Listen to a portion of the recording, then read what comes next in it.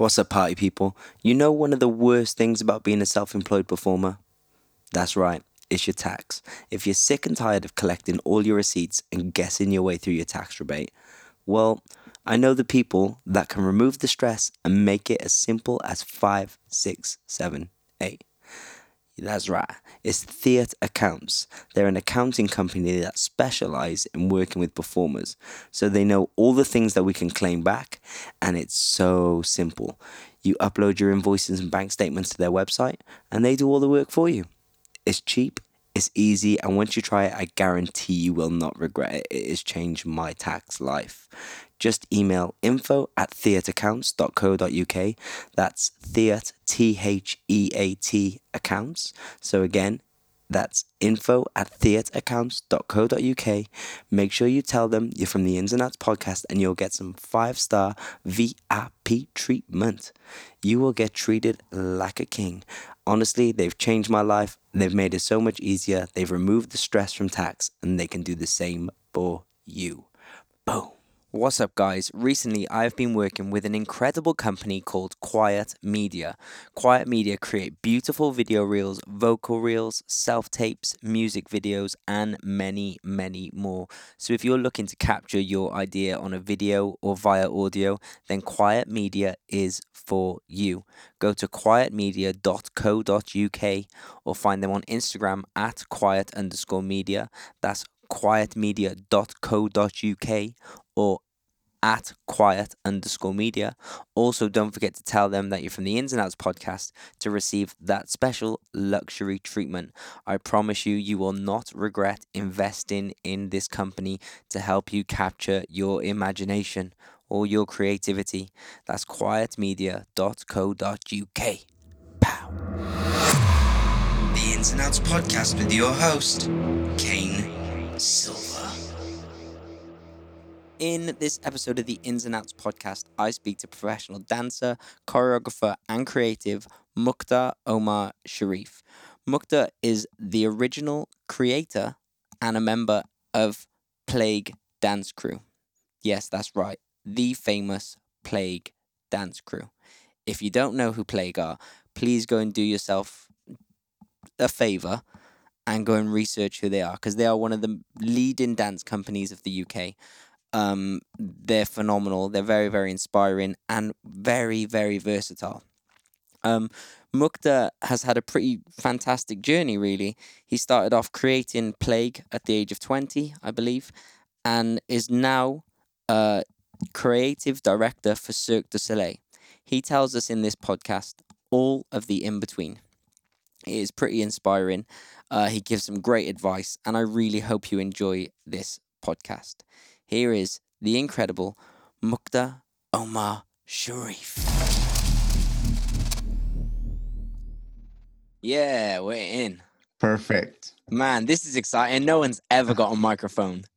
Oh, really? Yo, you know no, what? No one.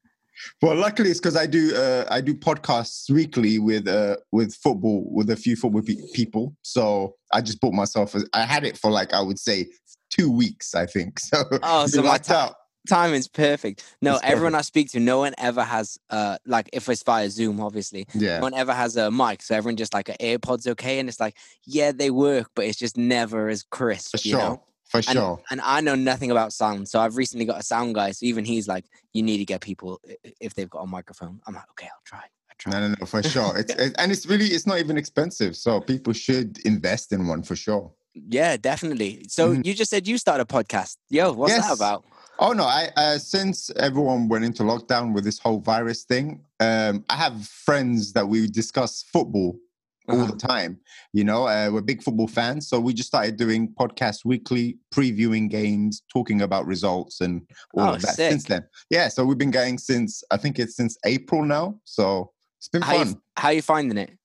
It's fun. I mean, it's we didn't do it to try and be big on YouTube or anything like that. It was just a form of social platform where we can just enjoy ourselves and just have fun. Yeah, that's dope. It's been fun. The only annoying thing is I'm the one that edits the videos and everything together, so it takes a bit of my time. But it's fine. It's fine. Yeah, that when I started, it was just me, one man band, and I didn't do any via like the internet. So everything was in Mm. person. So after like driving for hours to go and meet someone, setting up, making sure the audio is okay, being engaged in the conversation, Yeah. I was like, I can't film this stuff as well. I was like, if I Yeah. film it, it's just all going to be that bit too much for me and Yeah, kill my for life. real. No, But for real. I get that. yeah, I recently got a sound guy. Shout out to Quiet Media. They're a great company. Mhm.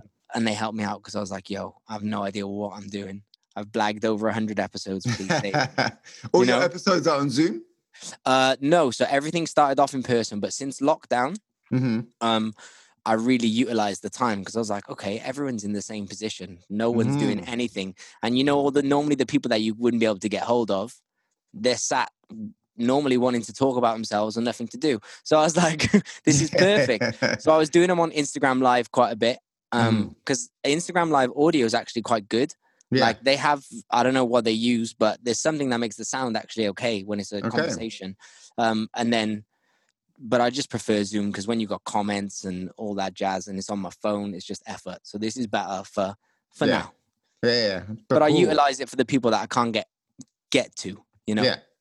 Which makes complete So sense. yeah, where are you right now? I'm in Montreal, Canada at the Oh, moment. sick. Yeah. I spoke to, I'm sure you'll know him, Rick Chia. Yes, of course. Yeah. I He spoke was yeah, to Rick last week. oh cool. How's he Yeah. doing? Yeah, He's well, he good. seemed great. I don't know. I don't know what he's like normally, but he seemed great. Okay, great. Yeah, he was head of dance scouting for Cirque. Yeah. That's what his role used to be for sure. Yeah, he was telling me how he got there and stuff. And I was like, okay, that's dope. And it's weird because I'd arranged with you to talk with you. And then my friend Matthew, who runs a studio called Heartworks in Birmingham, was like, I know a guy called Rick. You should speak to him too. And I was like, let's make it happen. Let's Perfect. get Yeah, everyone in. he's a good guy for sure. He's a good guy. A Yeah, lot of he insight. very interesting like story of like his background and his training and stuff. And that's Mhm. kind of what I want to get from you is a bit about your journey and how you got to the position you're in now. Because you're from London, right? Yes, yes. Like, I'm who from would have London. thought that from London? And I believe you're in Plague. Am I right? Yeah, I started Plague. That- Yeah, yeah, that yeah, was exactly. You started yeah, Plague, and yeah. now you are creative director for Cirque du Soleil. Like, Hmm. that's pretty damn incredible. Thank So you. before we go through all that side of the journey, what got you to start dancing? Like, what was your introduction to dance? You know what? It's crazy because for me, I started dancing in 2000, actually, the year Mm. 2000, and before that, I was at university. I was studying forensic science, Oh, so damn. I just wanted to do. I liked the idea, when you go to a club and you just dance. I like that.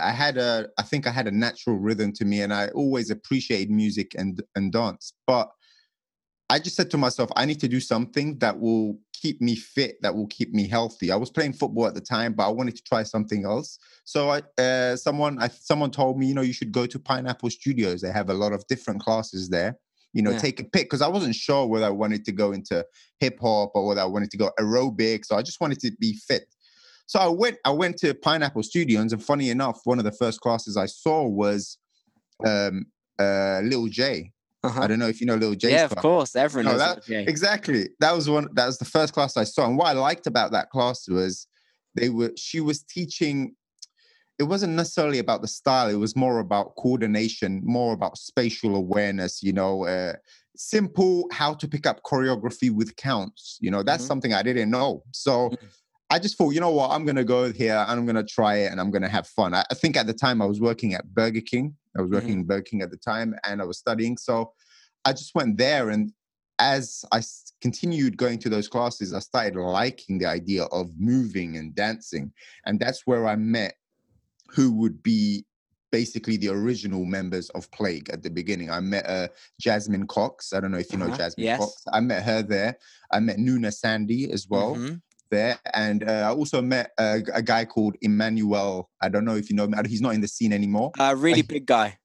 He's a tall guy. Tall Yeah. guy. Yeah, I met him. Yes, I know Emmanuel. I think he acts now. He So used I to met teach at Pineapple. yes, at one Yeah, point he taught at yeah. Pineapple. Yeah, exactly. So it was four of us. After a while, we just said, you know what, this is cool, but it was a little bit expensive at Pineapple Studios. It was like £10 or something like that, just for like an hour and a half.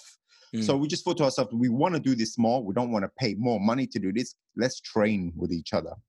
So we mm. started training with each other, and that's how Plague started to come about.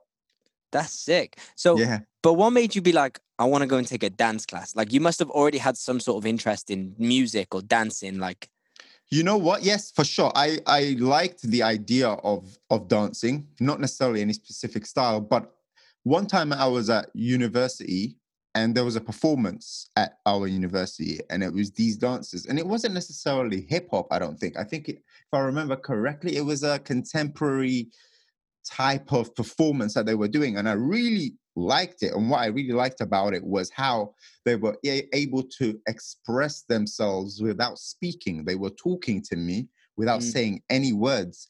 And that was so foreign to me. I didn't get it. And me growing up, I didn't come across, theater or shows or anything like that. That was really not in my pipeline. mm, So when I first saw this, it really blew me away. And I think that was the seed in my head, even though I didn't think about it too much, that was growing, and mm. it was something that I could not let go of. I saw that there was something interesting about it. I want to explore it more. That was then what made me think, you know what, I'm going to go to Pineapple. That's sick. How old were you then? So if you're in uni, you've got I to was be, around 20, 22, 23, yo, something like that's that. late start as well, bro. Very, very, Like, that's very. super late. But I wasn't doing it to try and have a career out of it. I was just Yeah. doing it, I just want to go and have fun. My career is forensic science. That's what I'm building for, and I'm getting paid with my Burger King employment. So I'm like, I'm just doing this for fun, Mm. and then of course it propelled from there. So you start Plague. There's four of you. How does it Yeah. keep growing? How does we your started we started flourish? do, yeah we started doing shows together, just small shows, just to kind of test what we were doing and see, because at that time I was, me, Jasmine and Nuna were very, how can I put it, little J. We were little J. Mm-hmm. Emmanuel came into little J, but Emmanuel was also taking Jimmy's classes. I don't know if you Mm-hmm. remember Of Jimmy. course. He was doing popping and locking. So I was really intrigued in this popping and locking thing, and I kept on trying to do that as well. So what we did was we started to do shows where we used each other's strengths to create the choreography. So Mm-hmm. Emmanuel would help out with the popping and locking. Jasmine was like the best, probably. Jasmine and Nuna were probably the best out of all of us, because maybe they were dancing a little bit longer, but they were also very clean in their choreography and the way they performed it. So we were trying to learn of them as much as possible as well. So we were all giving things to each other. I was trying to be creative in putting the set together. I don't know why, but from the beginning, I had something about me with creating, with making things happen from nothing. Mm. Whether I was highly skilled at that or not, it didn't matter to me. I saw pictures and I wanted to paint those pictures. So Mm. I think that I would say I think that's what I would have brought to the table at the beginning. Yeah. So we all started really feeding each other, doing shows, and then we met a few different people at these shows. And I remember one time, you know Turbo, right? Yes, Turbo, of and course. I remember I was at college also, or was it New York College? I don't remember. I met Turbo and FM and Mm-hmm. LM and these guys came and they did like a freestyle show and it blew everyone away. So, at that time, me, Nuna, Jasmine, and all that were doing what we were doing. We asked them, where do you train? And they trained a lot with Kenrick. Mm-hmm. So as we were doing our shows and our competitions, I went there as well. I wanted to see what this hype was about as well. And then I started dancing and taking classes with Boy Blue as Yeah. well. So I was doing my plate thing on the side with Jasmine, Nuna, Emmanuel. And then I started doing Boy Blue as well, just to train and get myself better. And from there is when I started to meet the likes of, as I said, Turbo, Marlon. Mm-hmm.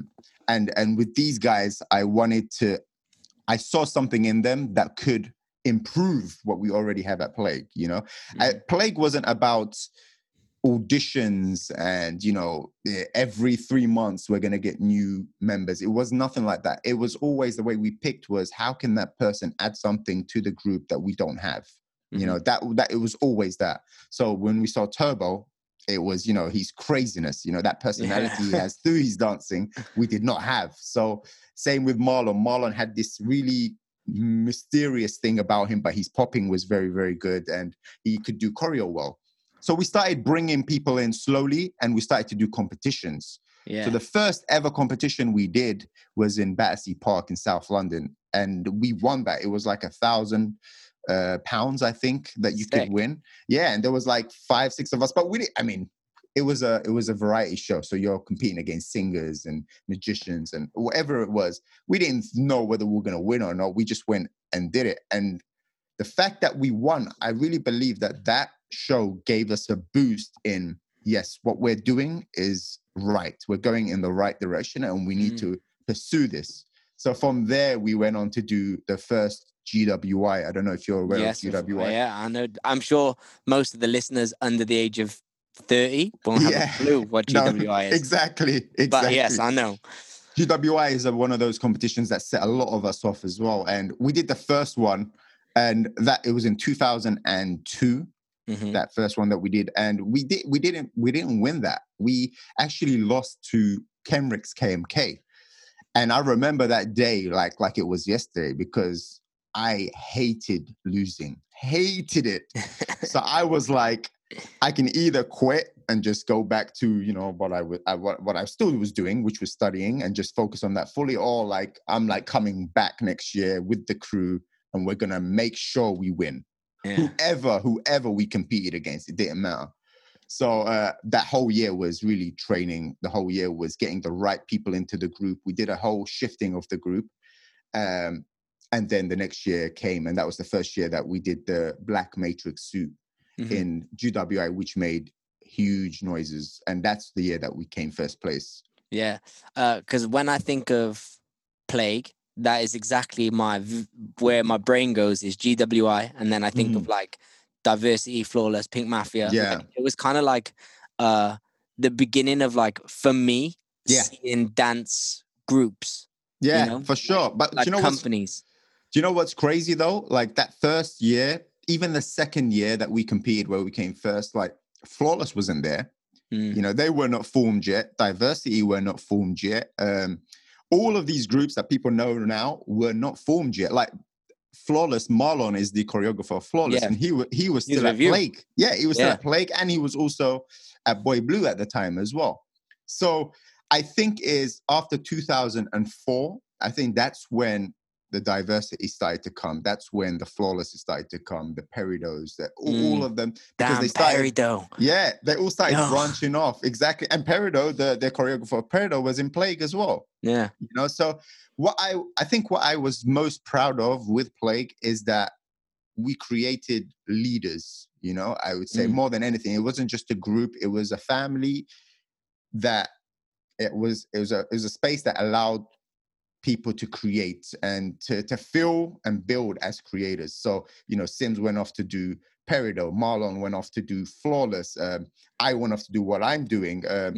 Jasmine also is a leader in her own way. Brooke now is in charge of Plague. So it's everybody had something about them that, when they left, that they could take with them from those experiences. Yeah. What was like your training like? Because if you weren't doing it at like a Pineapple where you're going to pay, and obviously like you said, you're bringing in all these different people which offer a different skill set, and when I think of Plague, I always think of how versatile they are as a group, and that it's more than just maybe if you don't know the members of Plague and you've just seen them as an outsider, you'd maybe think, oh, they're a popping group.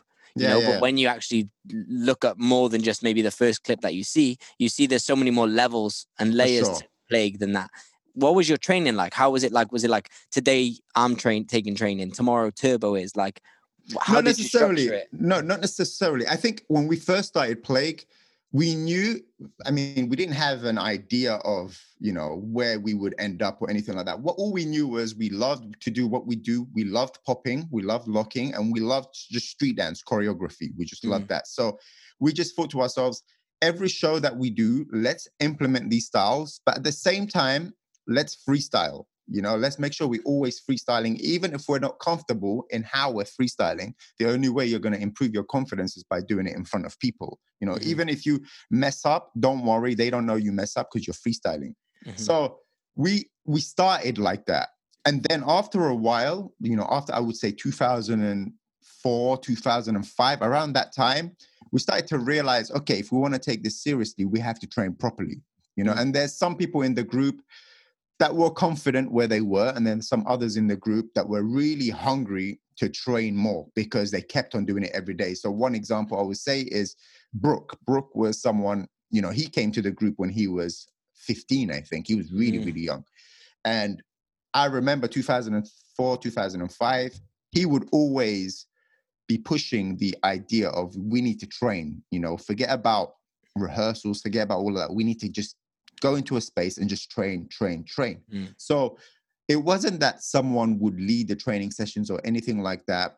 It was just that we were feeding off each other, I would say, and I would say Brooke, Kamal, maybe at that time, Kamal came towards the end, Dams. I think those guys were the heavy trainers, I would say, when we're talking about really doing the research. But what we did was also, as a whole group, we said to ourselves, anytime the likes of Pop and Pete come into town or the likes of Sugar Pop come out, they were doing intensive workshops. And we made it like mandatory for us to take those workshops. Of course, if someone didn't have money, it's okay, they didn't take it, and we would try and teach them what we learned.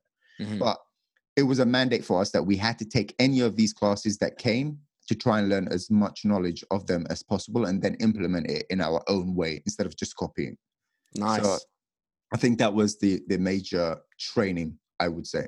Yeah. But we were also teaching every week. Remember, we had classes at Husky Studios every week for 4 hours. I think the cheapest training in the country. That's what I'm saying. and the fact we would teach a routine for the first 3 hours or 3 hours and a half, and then the rest of the class would be freestyle. We would have freestyle sessions, and so I think that also really helped in the training because it allowed, there was people there that were watching. Not everybody would join in the freestyle, so it gives you an audience, but at the same time you're feeding off the energy of the room. Yeah, sick. So you get used to that showmanship as well. If there's people watching, if you don't have that experience in front of people performing so much, that's where you're going to get it. Exactly. For us, there was 3 important things. I mean, showmanship, as you said, was one. We have to be able to perform. People need to feel our energy on the stage. That was one. The other thing was that we needed to make sure that we were versatile in what we were doing so that we can pop from one style to the next. And we had to make sure that we put the right people in the limelight, not just everybody will do everything, like if we're doing house, for example, we would put Sayaka. I don't know if you remember Sayaka, but we would put her in the limelight, or we would put Frankie, who came later on, even though I didn't get to work with Frankie, but he would be in the limelight. If it was popping, we'd put the people who were strong in popping in the limelight until the other people caught up. Everybody had a strength that they had to show in the performances, and we had to improve as much as we could. Yeah, and that's what I guess brings the versatility to the company, right? Because you're always showing the strengths of the company and I feel like this is what maybe younger groups do now, is like, it's like that participation award. Like everyone's in everything. And it's like, well, no, they're not good at that yet. Let's not put them in that limelight yet because they haven't graduated, if that makes sense. Like, no, I hate you. It's a difficult thing though, because you have to be able to spot that. You have to be able to spot when someone is ready to be able to showcase their stuff in front of people or when they're not. And that's not an easy thing to do, because then you're relying on the choreographer or the director, whoever it is, to be able to have that eye to do that. And I don't know how England is right now because I haven't been there for a while, but I remember towards the end of when I was there, everybody was trying to create groups, and you were a dancer for a month and then already you were trying to create a group. I'm not saying it's a bad thing. You do whatever you feel is best for your career. That's kind of what I did, and at the beginning of my career. So I just think people have to be honest with themselves. You have to be honest. Am I ready to take this on right now? The only reason I did a group so early in my career was because I was hungry to learn more. I wanted to train more, and I couldn't do it at Pineapple Studios because it was too expensive. So that led me to creating something with a group of people I trusted. Yeah, So but like you said, it wasn't to do shows or to have a living or career. It was just no, purely for training, and yep, that's, I guess, the difference in what you're saying is people now create groups to showcase, not yeah, to, maybe not so much to train. yeah. I mean, I don't know. I mean, Yeah, I don't know. I'm just assuming. That's yeah, what I see exactly. from, because everything now is about like a competition or a video or Yeah, like, there's all these different end goals, all these yeah. different platforms that we can share on. So I guess what's people's stimuli? Are they doing it to train to be better, or are they doing it to reach a platform?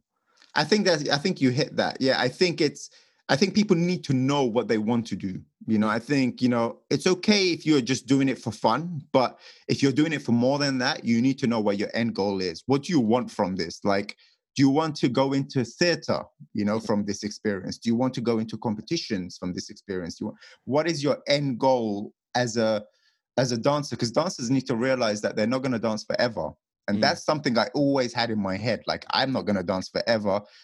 And I knew from the beginning I preferred creating to performing or mm, dancing. I preferred creating way more. So I think I was lucky that I knew that from the start. And I think people need to know that, because I really, it's heartbreaking when you've been doing something for so long and you love it. And then you get to an age where you can't do it anymore, but you haven't set yourself up to go to the next level or anything, because all you were thinking about was just dancing and being a performer. So I think people need to be a little bit more smart about the long term and not yeah, just the short term. Like, think about it. Like, do you want to dance for the next 10 years and then all of a sudden go and work in Marks and Spencers? Like, or do you mm, want to find a way to go from being a dancer to an artistic director, or being a dancer to a choreographer, or being a dancer to a producer? Like, mm, all of these options are available to you. For you to make it come to fruition, you have to make sure you have that in your mind as you're doing your dancing, because then you can create opportunities for yourself in that 10 years. yeah, You can make these opportunities. And that's what I was doing. It all the time. I was creating, even when I'm in a comfortable position where I am in a job, performing, doing what I love. mm-hmm, I knew that this performance, it's not going to last forever. So I need to start planting my seeds of mm, what I'm going to do later. yeah. What was your introduction into, I guess, dance being your job besides teaching? Like, what was your first, like, where it became a career? I would say I think it was my transition from dancing with Plague to going into Cirque du Soleil as a performer. I would say Mm-hmm, that's when I had to make the biggest decision of choosing between education and art. mm-hmm, And that's, I come from an African family, and if you know, when you come from a family like that, it's always education. mm-hmm. Like, they don't, there's too much risk with going into arts or anything like that. Especially after doing forensic science, like, Exactly, you know. exactly. And I was in my second year of forensic science, I remember. And we went to the World Hip Hop Championships with Plague, because this is the only competition we had left that we hadn't won. Mm-hmm, And we didn't know what was going to happen, because their style was so different to what we were doing. We went there and we actually won the competition there in LA. And from that, one of the judges was a performer who was in the Beatles' love show, Cirque du Soleil in mm-hmm, Las Vegas, that they were creating at the time. And she knew that the director of the show was looking for a profile like mine, someone who can move the way I move, but had an Indian look, or was Indian, mm-hmm. So I'm not Indian, but I had that look that could pass. So she told the casting director of Cirque, I spotted someone in this competition. Maybe you should look at them and phone them. And then I got a phone call from them. I remember the phone call I got from them was, we were shooting as Plague. We were shooting a movie, and we were doing a dance in. I think it was Street dance. it wasn't street dance. It was way before that. It was in 2005, and it was an Ashley Walters movie that he Mm-hmm, did. I can't remember what the movie was called, but anyway, I came out of the shoot because my phone was ringing. I answered it, and it was someone from Cirque saying, "Hi, this is this from Cirque du Soleil, and we're interested in you proposing or your work for a role in one of our big shows in Las Vegas." So the first thing I said was, I'm sorry, you may have got the wrong number. Yeah, I don't. you're like, what? I was like, I don't do clown stuff. That's not what I do. Because Cirque du Soleil, all I thought, I didn't know who Cirque du Soleil were. So all I Yeah. thought was circus, clowns, animals. I don't do that. I said, and then he kind of laughed a little bit on the phone. And then he said, you know what? I'm going to send you our website. Look at it tonight. And then I'll call you back tomorrow. So then when I got home, I looked at the website and I was like, oh, jeez, this is like completely different to what I thought. I'm not juggling. Yeah. And still at the time, I was like, no, I'm not. I still had the mind frame, I'm not going to take it because I'm at uni. There's no way I'm going to go and do something like this. Nobody would be cool with that. That's kind of what was in my head. So I thought, you know what, it's going to be, let me go and see the experience in Canada because they were flying me over to do the audition there for the weekend. They flew you? Yeah, they flew me over. Yeah. See, that already is like, that don't happen. Yeah, like, exactly. I was grateful for that. And that's why, you know, I just thought to myself, let me go a couple of days. I'm going to audition. I'm going to dance anyway and freestyle. And then I went there. I got sick on the plane. I remember I got sick on the plane. I got the flu. So as soon as I landed, my audition was the same day and I'm sick. So it didn't matter. I thought, you know what? I'm here for that. I went to the audition. The choreographer was sick at the time as well. So he wasn't there. He was seriously ill. So there was no choreographer to audition me. So it was the director who came. Usually he doesn't do the dance. The director came and he just said, and if you know Cirque du Soleil, their audition process is grueling. You have to do acting. You have to do dance. You have to act like, sometimes they say to you, you're Eminem, but you're in a sweet shop and you have to act it out. You know, or they're going to say to you, you're Flamingo who's high on drugs. You have to act it out. So it's like, they want to see how confident you are by taking instructions and directions. But luckily for me, because the choreographer wasn't there, the director just came in and he just said, you know what, just dance to Here Comes the Sun for me. So he played Here Comes the Sun and I just danced to the whole track. I was sick, but I was giving as much as I could. And as soon as it was done, I was on my knees, breathing heavy. And he was just looking at me. And I'm telling you, this looked like the longest stare. It was like, I think for a minute, he was just looking at me. And then he said, okay, you got the job. And he walked away. So in my head, I was like, oh my God, I did not expect to get this job, number one. Second of all, I'm gassed for you. This is... But I wasn't even gassed at the time because I was like, oh my God, like, am I going to take this? Like, I didn't even comprehend the possibility of actually getting the job and taking it. So I remember the person with the contracts came to me and I just told them, you know what, I can't take this because I'm still in university and I've seen everything and I'm not sure it's the right decision for me. And then they said, since I was there already one night, they said, hold on, before you make your decision, we're going to give you all these DVDs because I weren't allowed to go into the studios because it was high security because of the Beatles music and everything. Of course. So they said, we're giving you all these DVDs, watch it tonight. And then tomorrow, let's rediscuss. So then I watched all the DVDs. And then what was funny that evening as well was a lot of the artists came up to me one by one and they were like, you know what, you should take this because of this is groundbreaking for dancers in Cirque du Soleil. This is something people will be talking about for a long time. This show will go on for the next 10, 20 years. So a lot of people were talking to me and I realized afterwards that they told some of these performers to come and speak to me to try and, you know, convert me to stay, which was also touching for me to know that. Yeah, because they really want you. Yeah, which was really cool. So I spoke to my family that evening. I phoned back and, you know, I just said to my mom, like, this is actually maybe once in a lifetime opportunity that I may never get. In England right now, performance-wise, we had won everything. You know, the next step would have been to maybe go into theatre or maybe do more competitions that are, you know, popping, locking, something like that. So I spoke to my mom and my mom said, you know what? I expected her to fully say no straight away, you know, and she said to me, you know what? Speak to your granddad because he's kind of like the head of our whole family. Speak to your granddad. If he is cool with it, then take it. If he's not, then you shouldn't take it. So I was like, okay. I spoke to him, frightened as hell. I was going to say you must be terrified. Terrified. And like the Godfather. Yeah, exactly. And to my shock, he gave me like the best advice. He just said to me, I'd advise you to take it, but you have to promise me one thing. Do it for a year. And in this 1 year, if you see a possibility of a career in this for you, then you make the decision to stay after the year. But if you hesitate and there's no career for you, come back and finish your forensic science. So I said, fair enough. I said, and he said, but you have to make sure that you're completely honest to yourself. So I said, thank you.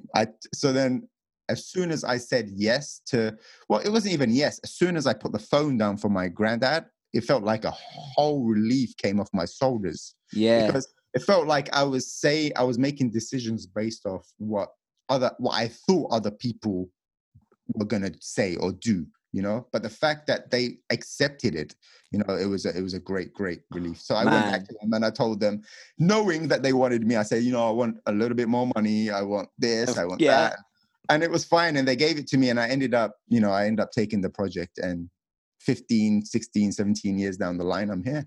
Yo, that's crazy. So how long before you started rehearsals? I had to come back straight away, actually. Like, I think I went back to kind of sort a few things back at home, and then I had to come back straight away because they were already in rehearsals. They even, as soon as I told them yes, the next day, they even made a, let's say, an agreement for me to go into the studios, because no one was allowed to watch the studios unless you had signed a contract. But I hadn't signed yet, but they made an exception. And I went into the studio and I started to see what they were working on, how big the production was.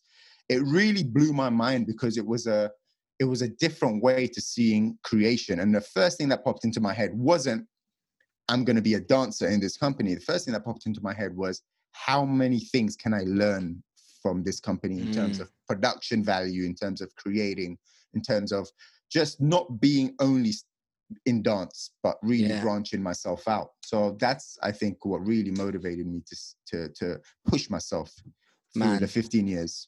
That's insane. What was the rehearsal process like? Because in my head, I'm thinking this is so much more intense than just a regular dance job. It was the most brutal, I would say, rehearsal regime I've ever had.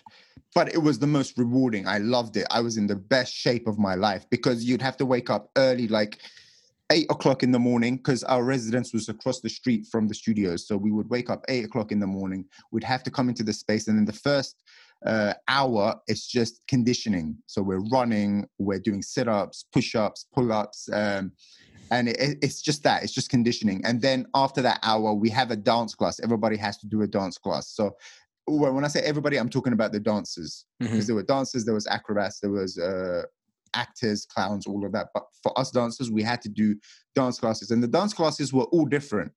So we had to do bar work for ballet because our cast was a wide range of performers, some hip-hop dancers, some ballet dancers, some African dancers, some gumboot dancers, house dancers. So there was so much. So we had to do the classes in all of those styles, which I loved. One day I'm doing partnering and ballet. The next day I'm doing contemporary. The next day I'm doing locking. The next day I'm doing gumboots, which I've never done before in my life, and I was just learning and learning. And in the show, we had these styles and we had to know them, and that's why we were doing this.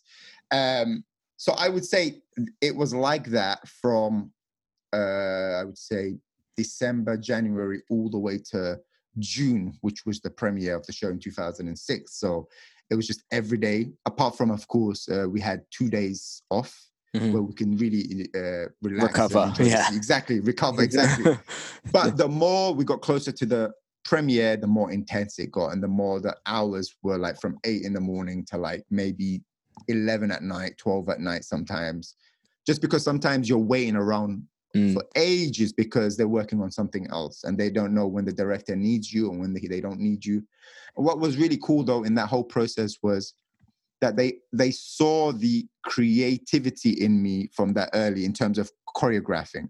So they started asking me, to choreograph little bits here and there. So that was great because then already I was showing my creative ability from back then. And my work ended up being in the show, which was good. And that's so sick. Yeah. What was it like doing that first show?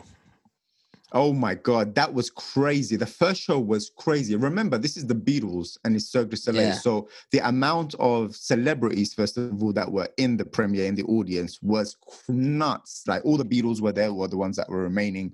Tom Hanks, Tom Cruise. You just had so many names that were there. I remember the biggest thing I remember was I was nervous. Of course, we have different alleyways. We have 6 alleyways where you can make entrances onto the stage. And in my alleyway, of course, just before the show, all the alleyways are dark because they don't want you to see backstage. I'm sitting there stretching. And then I look across and I see like a bunch of the artists looking towards me, or the performers looking towards me. And I'm thinking, what's going on? So I look behind me and there's a seat behind me and there's someone sitting in the seat and he's right next to me. I didn't notice him because I'm so focused on the show and I'm stretching. I look back and all he goes was, "You're right." It's like that deep voice. And I was like, who is this? And then I realized I'm speaking to Prince, sitting behind me, waiting, because he wanted to wait until the show was ready to start before he walks in. Crazy. And then I'm like, I'm good. I'm like, how are you doing? And he was like, I'm just excited to see this show. And then he told me to have a good show. And then we just had a brief conversation. So imagine that. That was my introduction before I went into the show. I don't know if that would make me excited or terrified. Both. I was both. I'm not going to lie to you. My brain would be scrambling. Like, what's the opening number? How did it go? Yeah, I'm not going to lie. But to be honest, I mean, the premiere was a little bit chaotic because there was so many things to remember. But I would say I was more excited than frightened because we were confident in what we were doing. We had rehearsed it enough times. Of course, you don't want to make mistakes or anything like that. So you're nervous a little bit about that. But I was really more excited because we were ready. Imagine 6-7 months of, some people even longer, that came before me. I was one of the last ones that came. They were training for like a year before this. So everybody was really ready to do this. Were there any new skills that you had to learn for the show? Of course, I had to learn partnering. That was a difficult thing to learn straight off the bat because first thing you think of is, strength. You need to have strength, but it's really not strength. It's technique. It's coordination and exactly. You balance. have to be one. Yeah, you have to be one with your partner. That's what it is. So I had to learn that. I had to learn gumboots because there was gumboots in the show, which is an African form of dance. I had to learn contemporary. There was contemporary moments in the show as well. House, I had to learn at that time as well because the whole opening scene was just inspired by jacking and house. Mm-hmm.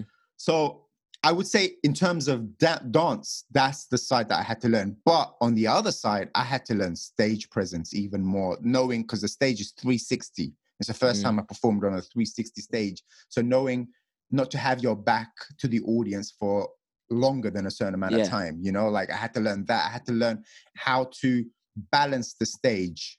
If I'm on one side, if someone's on one side, how do I balance that person on the stage? I had to learn knowing, and this was the biggest one, knowing when it's your time to shine or knowing when you have to give that light to someone else on the stage. That's one big thing because I don't think I knew the true value of that while I was at Plague or while I was doing everything beforehand. It was all facing forward towards the public, enjoy this, and it was just giving them dance. Whereas here, really the timing of knowing when it's you and when it's someone else, I think that's really a valuable one that I learned. Definitely. The skill to blend is very overlooked. I know people say, you don't want to blend, you want to stand out and stuff, but there's times to blend. And Exactly. Otherwise, it's chaos. Otherwise, if you're trying to show what you've got, this next person's trying to show what you've got all simultaneously at the same time, then it's just noise. There's no focus. So I think that's what I took the biggest out of that creation, and I took with me on my future creations. How long were you in the show?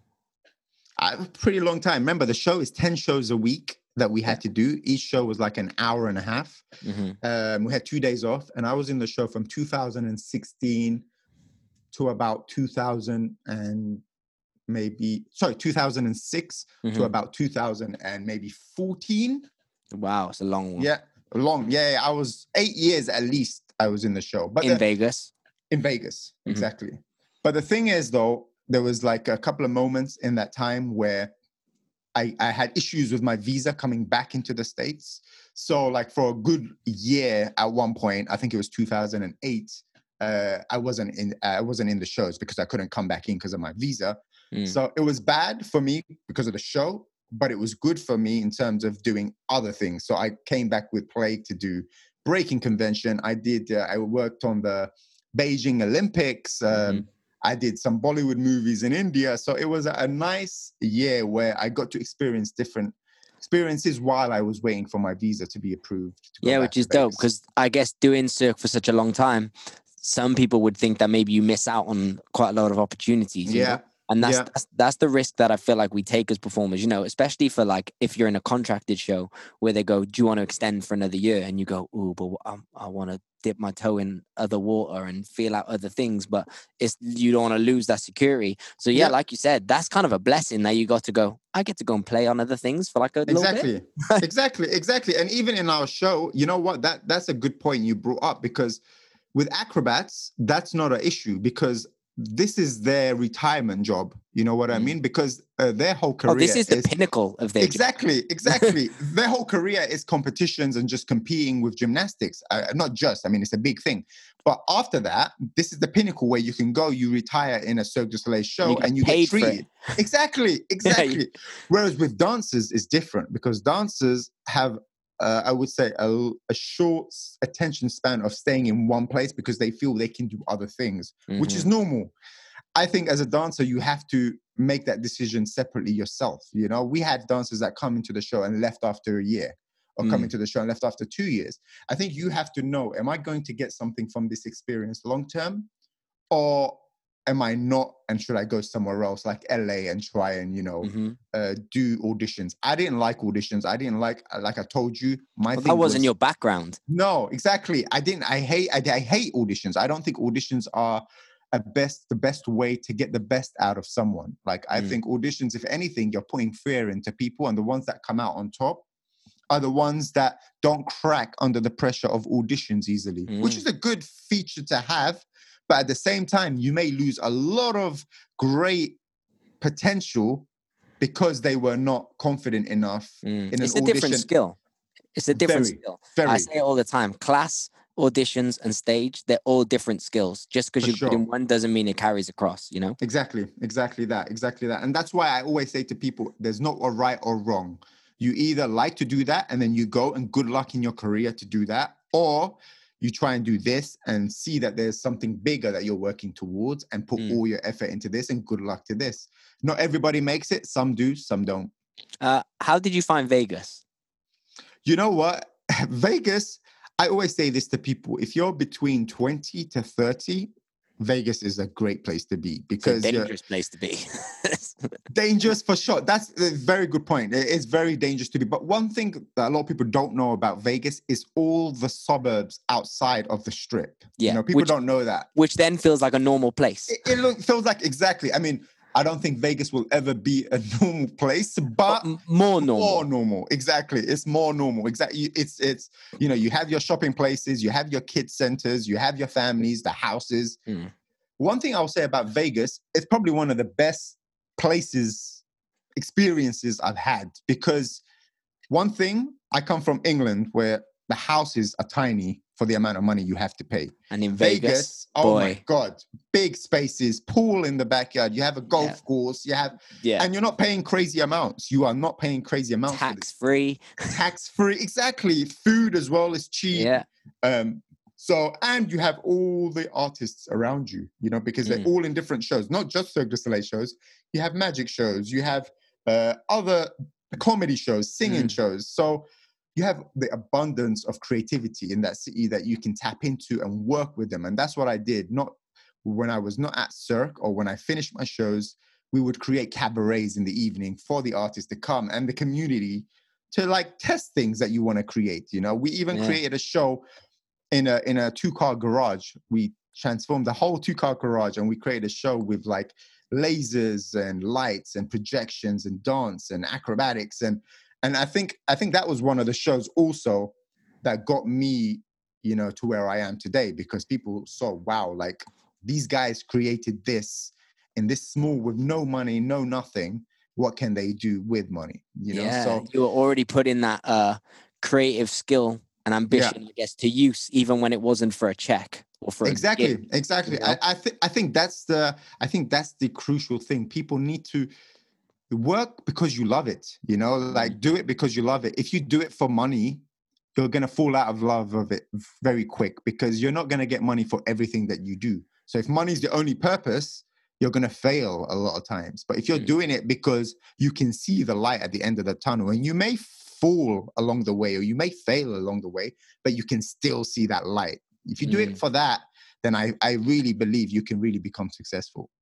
Yeah, that's beautiful. That literally nailed it, because it's true. And everyone that you see that falls out of love is normally because maybe they don't see the future in it. Yeah, You know, exactly. they've been burned and they don't see what's next. How did you Exactly. find Vegas for like the party life? Did you struggle staying disciplined? Because I had Darren Tate on here a long time ago, and he said to me, Oh, because that's he was my in your guy. show, Yeah. and he said to me that he loved the show, and his thing was Vegas for him was the hardest place because Oh yeah, he's a party animal. he was He's wild. crazy. He's wild. We brought him into the show actually because it was me and another friend called Joel, who was from England as well, and we knew Darren. Like, I had a bad time with Darren in my dance days with Play, because when you go to an audition and Darren's there, he takes the piss out of everybody in the room. Yeah, Basically. he's a clown. He's actually a clown, and I He mean that in the is. nicest way. But he is actually the clown. Exactly. But we knew how funny this guy was, and we knew that he's talented as hell, you know? So we thought, you know what, especially Joel. Joel was the one that really fought for him to come. He came, and then we became best friends. Like, all three of us became best friends in the show. I'm going to have to listen to the podcast you did with him. I didn't realize you did a podcast. He tells you some stories. He had some crazy some stories. But going back to your question, in terms of partying, I was the complete opposite of Darren. I was completely opposite. For me, I was not interested in that side of things. I was more interested in, I was really remain focused. Like, where am I building towards? That was my thing. Of course, I went to parties a few times when everybody was going out and celebrating. Free pool parties, like. Yeah, exactly. I went, of course. But the thing with me is when I went to Vegas at the premiere, like I went in 2006, the premiere was June. I had already met my wife that I'm with right now. I had already met her then. So I was already, with my love of my life, and I didn't need to go parties, and I didn't need to try and meet. You didn't need to fill other ambitions, I guess. No, exactly. So I think from that, I was lucky that I didn't fall into that trap of gambling, of partying, of doing any of that stuff. Whereas there's some other people, and I'm not saying it's a bad thing, but they love to party. They love to gamble. They love to do whatever. They took advantage of being in Sin City, basically. Yeah, I know a few people that have done contracts in Vegas, and I'm like, "How is it?" And they're like, "It's a dangerous place to be because when you think it's bedtime, no one else does." Exactly that. Like when you go, "Oh, it's getting late," no one else thinks it's getting late. Exactly that. They're like, if peer pressure forgets you, you're done. Yeah, think about it. You finish your shows. Everybody finishes their second shows at around 11:35 at night, So nobody really wants to go home straight away, So people go out and there's a bar just by this, by the theater. So you sit down, people drink. I didn't drink, but people drank. And we would socialize and we would talk. Sometimes that leads to people going out. That's kind of where usually for me, I would bail out and go back home. Well, and you didn't drink. So that's the first win. That's the first win. You're not going to get trapped. Exactly. I think the drinking does, that really makes you spend a lot of money, of course, a lot of money. And it also makes you want to go party, makes you want to go and have fun. Yeah, you get the flavor, bro. Yeah. You get the flavor. When I lived in LA, I lived in LA for 3 years, and I was pretty much teetotal the whole time. I barely drank due to the thought of having an audition the next morning, last minute, and losing it. And then when I came back, I started drinking again and getting back into because I feel like UK is more social because we can get home in the night. Like LA is like, you can't drive. No. That was a massive game changer. And bro, as soon as I start to get back into that habit, the flavor kicks in, and then it's like, oh, this is dangerous. Yeah, for sure. I mean, I can't even imagine. I was always the person that was looking after the group. You know what I mean? Because everybody else would drink. So I was always the person that would be the safe one in the group and make sure everyone's okay, make sure everyone got home safely and all of that. Sick. So I was okay with that. Yeah, that's dope. Then how did your position move from a dancer to a choreographer and a creative?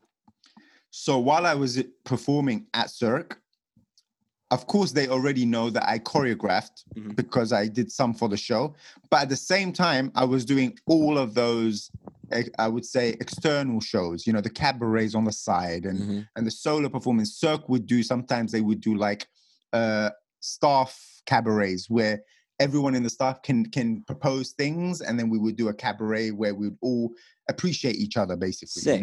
Yeah, and it was great. It was really great, and it allows the technicians to be able to do something on the stage if they want it, or the technicians taking the piss out of certain artists in the show. Yeah, and I guess it's your time to create something new, because everything you're doing on a nightly basis is structured.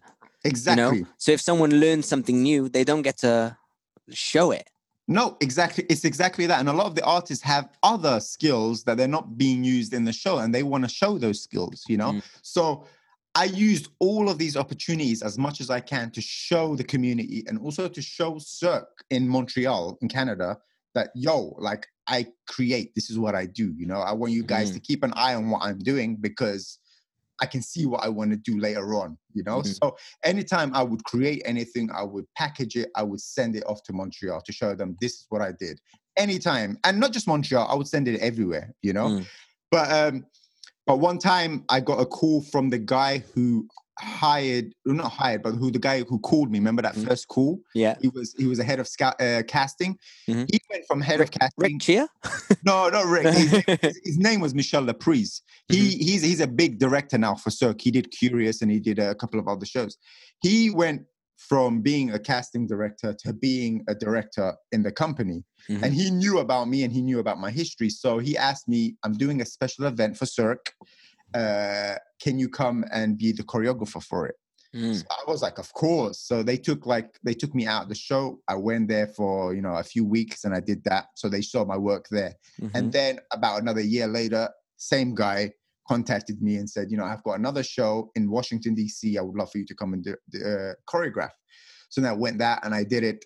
So they already started to see that, I'm doing things for them, special events, small budget, quick, because you only have like a week to get everything together. They don't also know that the background I come from, that's what we do. We do things quick, we do things with low budget, and we have to create in a timely manner. But I think all these little things added up. And then there was I would say the big break that took me from performing all the way to directing. Two things happened. One thing is, a big opportunity came to me as a choreographer from the special events on Cirque, but my show declined me going. They didn't want me to go because they needed me in the show as a performer. So I said to them, this is a big deal, because this is a bigger contract, it's a bigger time and everything, but they refused. They was like, we've let you go a few times before, the show needs you, and we have to do what's best for the show, which I understand fully. Yeah. But that gave me the go ahead to know I have to leave the show now, and I have to pursue myself as a director. Because there's other avenues now. Exactly. And I'm seeing interest, and the only way they would take me serious is if I take my career serious. That's how I saw it. You believe in that journey, they'll believe in it. Exactly. If I just, and I remember telling her, I just said to her, you know what? I respect the decision, but I think this might have to be my last contract, because I want to pursue this. And they were completely respectful and everything about it. It was a big risk at the same time, because you don't know if it's going to pay off or not. So I left. When I left, I went on my honeymoon at the time as well. I went to Bora Bora, great trip. And then from Bora Bora, I got a call from someone who was, Cirque du Soleil have a charity organization called One Drop that was created by the owner of Cirque du Soleil, or the founder. And they do yearly shows where they close all the Cirque shows in Vegas, and they use as many of the artists as they can to create one show that's going to raise a lot of money for countries with no clean water. Sick.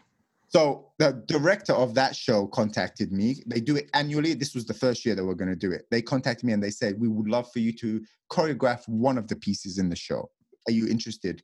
And for me, I had just left Cirque. So I was like, of course, I'm interested to do that. So I came back. I did that. It was a success. The show was a success.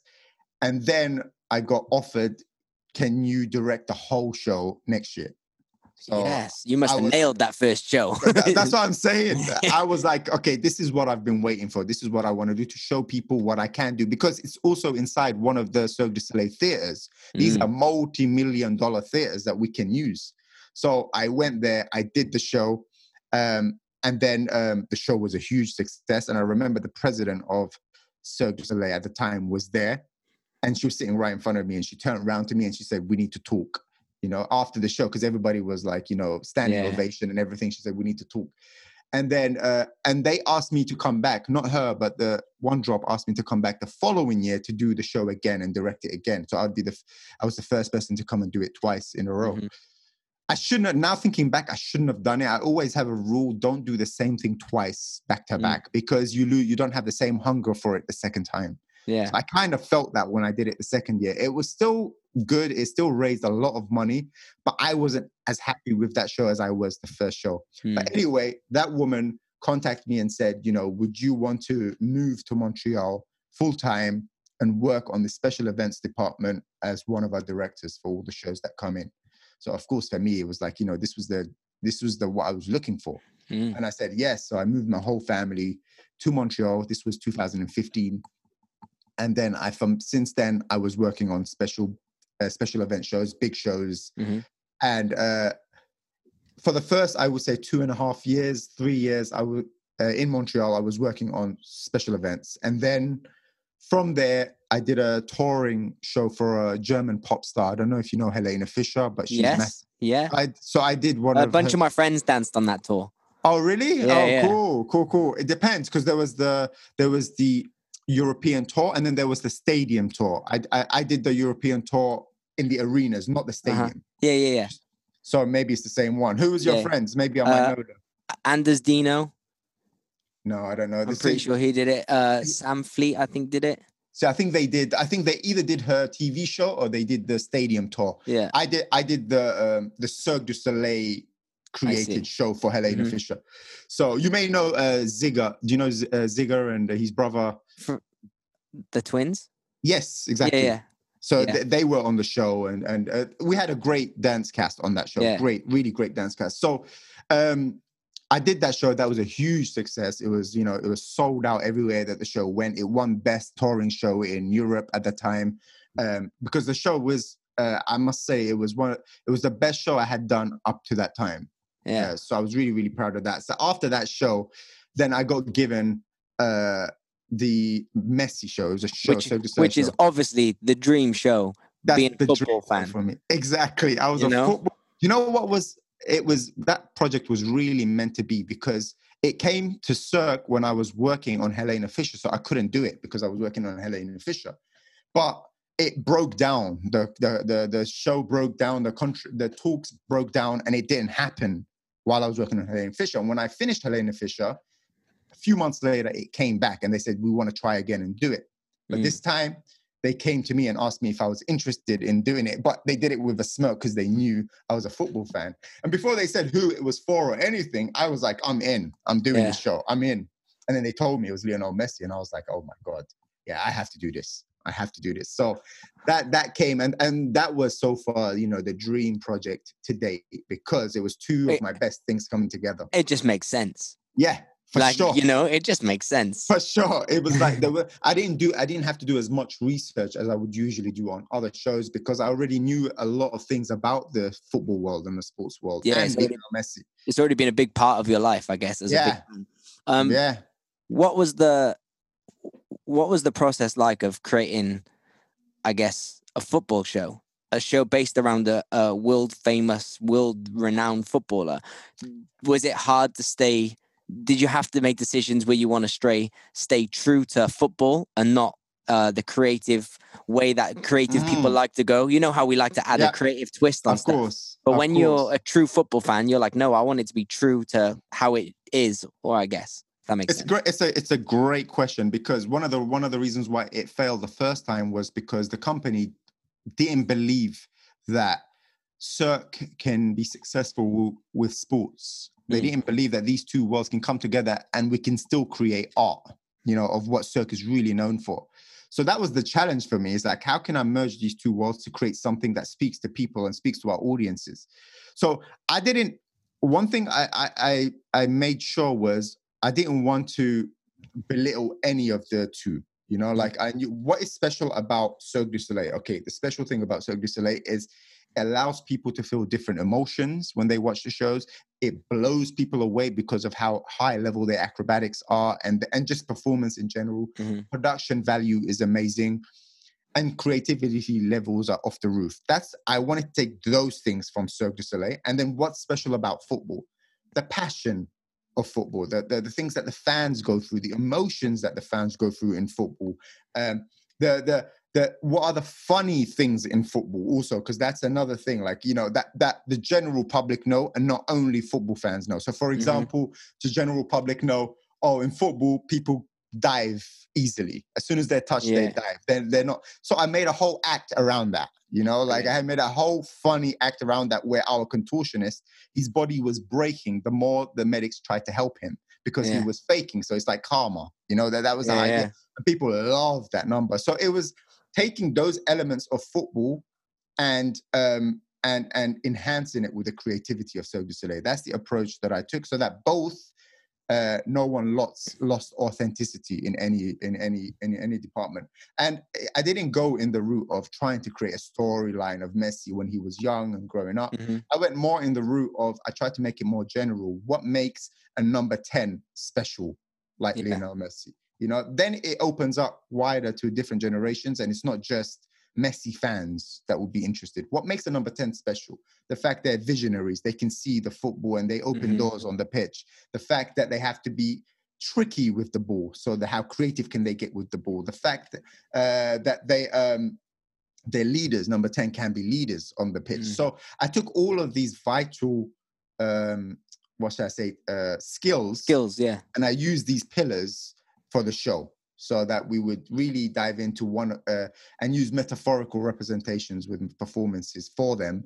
Mm. And then once all of these elements come together, they give you the perfect number 10. Yeah. That's so dope. I'd love to see it one day. I hope you do. I mean, it was Um. touring, of course, until the whole virus thing happened. It was in Barcelona, then it went to Qatar, then next it was supposed to go to Argentina, Buenos Mm. Aires, but it stopped because of the virus. So I'm hoping that, you know, they can come Eventually. out. Yeah, I'm hoping. What are some of the hardest things that you face being a creative? Like, what are some of the most difficult things?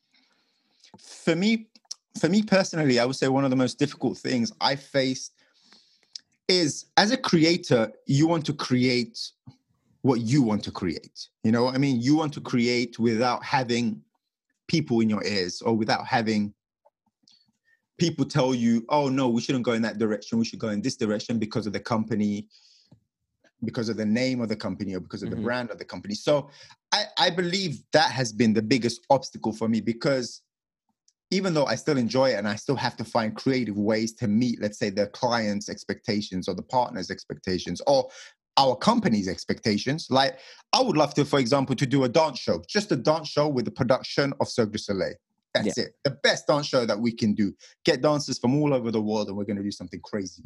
I can't do that with Cirque du Soleil, because the brand of Cirque du Soleil is too heavy. As soon as people see Cirque du Soleil on the posters, they're going to expect acrobatics. They're going to expect clowns. They're going to expect all of this. And when they don't see it, they're going to criticize the show. So I think this has been one of the obstacles for me that I found, or hardest challenge I found, because I have to find a way to still introduce the things that I love, which are dance, the things that I love, which is trying to find new things, trying to be innovative. Sometimes the client doesn't want innovation. Sometimes the client just wants, I just want a happy show to make my audience happy. That's it. Like, really make it, or I just want a kids inspired show, or I just want. So I think to compromising with the clients, I think that's the biggest challenges I find, because on the good way, it tests me, because I have to get out of my comfort zone and I have to create something that works for a client. You know, that's the good way, and it builds another skill in me. But on the negative way, I might just want to go in a 2-car garage with my friend again and create another big show like that, you know, but I can't do that here because it's not in the interest of the company. So I think it's the balance of both. I have to find the best in the opportunity I have right now, learn as much as I can. And then later on, who knows, I could do what I want to do myself. Yeah. What do you see for your future? Like, like if you could align all the stars and make everything go the way you want it to be, What's the goal? That's a very, very good question. I think if it's not easy answer, but what I would say is I want to still be involved in creation, whatever level that is, whether whether it's an executive, whether it's a creative director, whether it's an artistic director. I still want to be involved in creation, but maybe more than that, maybe creating my own company, maybe creating my own entertainment company where I can push my vision forward into the world. You know, same way as Dragon did. You know, he started off with Cirque. Most of Cirque's successful shows came with him. And then he branched off and he did his own company, and he's able to do and release whatever he likes, you know? So maybe that is something that maybe I could go in. But I also really want to do a lot of things with dance. I really believe that I can do things with dance that I haven't done before. You know, now knowing all the production elements that I've learned over these last 15 years with Cirque. Yeah, because I feel like if I think of dance shows, the biggest ones which come to my mind as just purely based on, like, I guess, our style of dance, like hip hop theater. Like I think of, your Zoo Nations and stuff, which all have like fantastic production, but then, and this isn't a negative on Kate and Zoo Nation, what they do is phenomenal.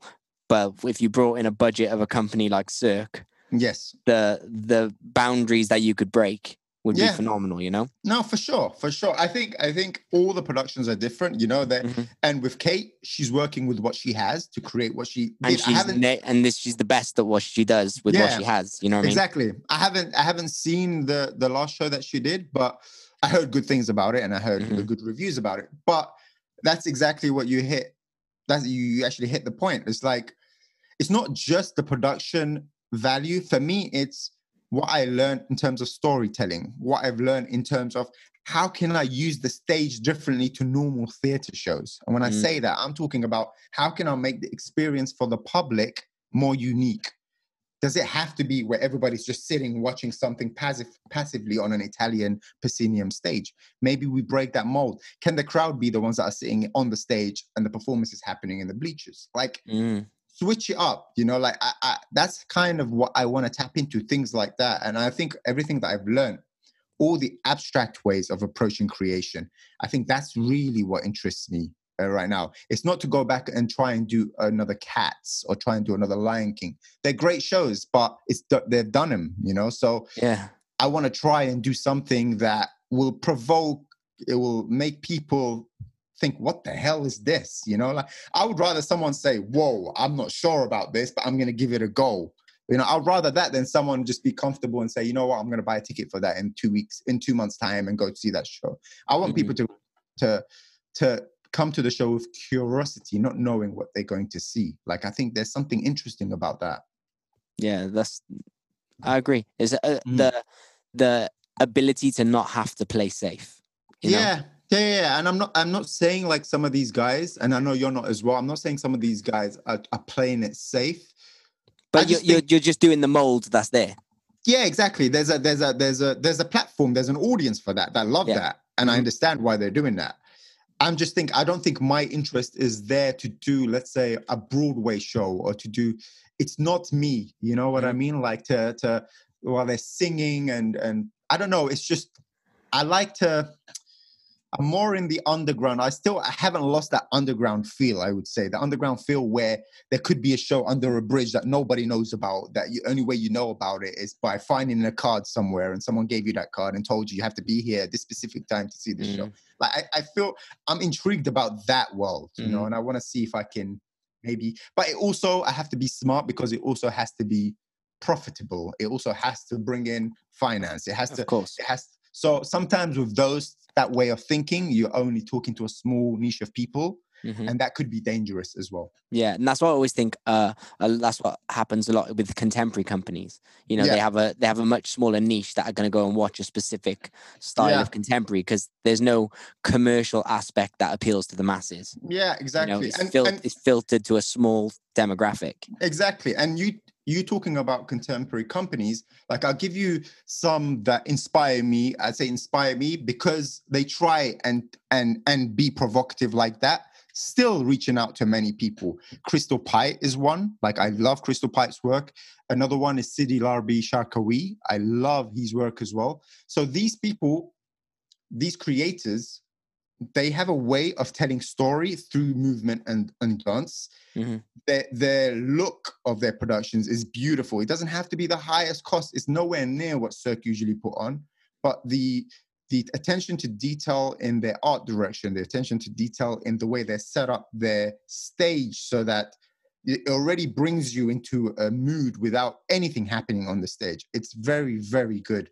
And I think I want to touch that world with what I know using dance. I want to touch that world. Yeah, for sure. And I believe it'll happen. Everything else you've thrown out there has. Why not? Thank you. I mean, I mean, I will push it, of course, and I think it will. I mean, I have to do a dance show. Like, I have to. Mm-hmm. Yeah, even if it's your passion project, and then it comes to life. Exactly. Well, like you said earlier, everything's your passion project, right? Yeah, exactly. That's the goal. If you could give advice to someone, normally when I speak to people like us, I mean, as in with a dance background, I say to become a dancer, but I feel like you can give more of an insight onto what do you think people should do if they want to get into a creative position? I think if you want to, well, first of all, you have to be honest to yourself. Is that what's good about you? Do you have that ability? Do you have that skill? Because you don't have to do a show to know you're creative. You already know, because you like to, I don't know, you may like to draw all the time, or you may always have ideas that pop up in your head, and you don't know what to do with these ideas, but they pop up in your head. It happens to a lot of people. If this is what happens to you, you have to know that you want to be creative. And if you do, then create. That's the only advice I can give people, is create and put that work out there for people to see. And from there, you're going to grow, because you're going to learn what you're saying. You have to have a message, you're not just creating for the sake of it. What are you saying to the people? And if you're speaking to the people through your work, and you're seeing the people receive what you're saying, then it's going to let you know what's good and what's not in what you're doing. You know what I mean? So that's what I did. I did so much work in my past. I tried so many different things. Some worked really well, some didn't work as well as others. And it made me know where I'm strong at, where I'm not strong at. If I'm not strong at that, but I still love that, I have to do more research to grow into that. If I don't like it and I'm not successful at it, I don't touch that anymore, and I go to something else and put my energy where it matters most. I think taking your time is very, very valuable. Like, take your time and put your time in places where it's going to benefit you. I think that's the most important thing. A lot of what people also do is they do a lot of things for other people, which is really nice, and they forget about themselves. Like, really think about what's your intention and what do you want to do, and put that energy out there. Create all the time, any way you can. Like, now we're more lucky than ever in any other lifetimes. We have technology, we have YouTube, you can get your work and it can be seen by so many people. We did not have that when we were growing up in 2003, 2002. We were doing everything just by what we're seeing live. Yeah. Now we can see what's happening in Korea, what was happening in Saudi Arabia. So I would urge people, use the tools you have around you and create. I mean, that's the best way if you want to be a creator. But if you're just basic, if you want to be a dancer and not necessarily go create, I would really advise already start thinking about what you want to do after your dancing career will come to an end. It always comes to an end for everybody. You can't dance forever. Like, I know some people will say, no, when you're older, you can still move. Okay, yes, you can still move well. Are you going to make money from that? Are you going to create a living from that? Like, you have to be smart as a dancer to think, how can I make a living from this? You can say, okay, I just want to dance for the next 5 years, make as much money as I can, and then I'll just go into a different career. Fine. If that's your career path, fine. But some others may want to be choreographers. You may have their own choreographic companies. You have to invest in your time now in order for that to come into fruition later. Yeah. If you don't, and you're just saying it's going to happen, it's not going to happen. It's not going to happen. You have to make it happen. You got to plant a seed and give it time to grow, right? Exactly that. I've got so many seeds. Some seeds didn't grow, and some seeds do. For me, I look at putting all that energy out there. For me, ideas are like, things that are in the air. It's not like you're creating idea yourself for the first time that nobody's ever created. I'm not ignorant to believe that, like maybe someone might have come with something that's never been created, and salute to you for that. Yeah. But I believe ideas are in the air. What makes you different and special is how you pluck those ideas from the air and how you merge those ideas together. How you pluck what idea and how you use it together to tell people your message. And I believe people should start thinking in that mind frame. Like, I don't think you always have to create the next thing that nobody's ever seen. Otherwise, you're going to waste so much time, because there's things around you can use, but adapt it in a way that it's never been seen or never been explored. Yeah. And there's a lot of possibilities there as well. Man, thank you so much. This has been course. very insightful and inspiring for me, so I hope it is for everyone else too. I appreciate and it was that. lovely to meet you via Zoom. Yes. I've Yes. heard lots about you in our industry you. and lots of Hopefully lovely good. things. All Hopefully good. good. All very Okay. good. So it's nice to actually speak to you. I wish you all the best with everything in the future, and I hope Canada kind of comes back to life and you get some Yes. shows up and running, and then we can all see them. I appreciate that, Kane. Thank you so much for No worries, having me man. on here. Thank you so much for your time. And what's your podcast? Because I've got loads of friends that listen to this that love football. So go. Oh, if you like football, our podcast is Football Braze, BREHZ, Football Braze. And then you can find us on YouTube. You can find us on Facebook, Instagram, and just come and follow and have a listen. Let us know if you like it or not. Sick. I'll put all that in the show notes. I'll find it all and put the links in the show notes. Thank you so much for your time, man. And have a lovely whatever you're doing today for the rest of the day. Perfect. Thank you, man. Take it easy, bro. That. Thank you. Take it easy. Bye-bye.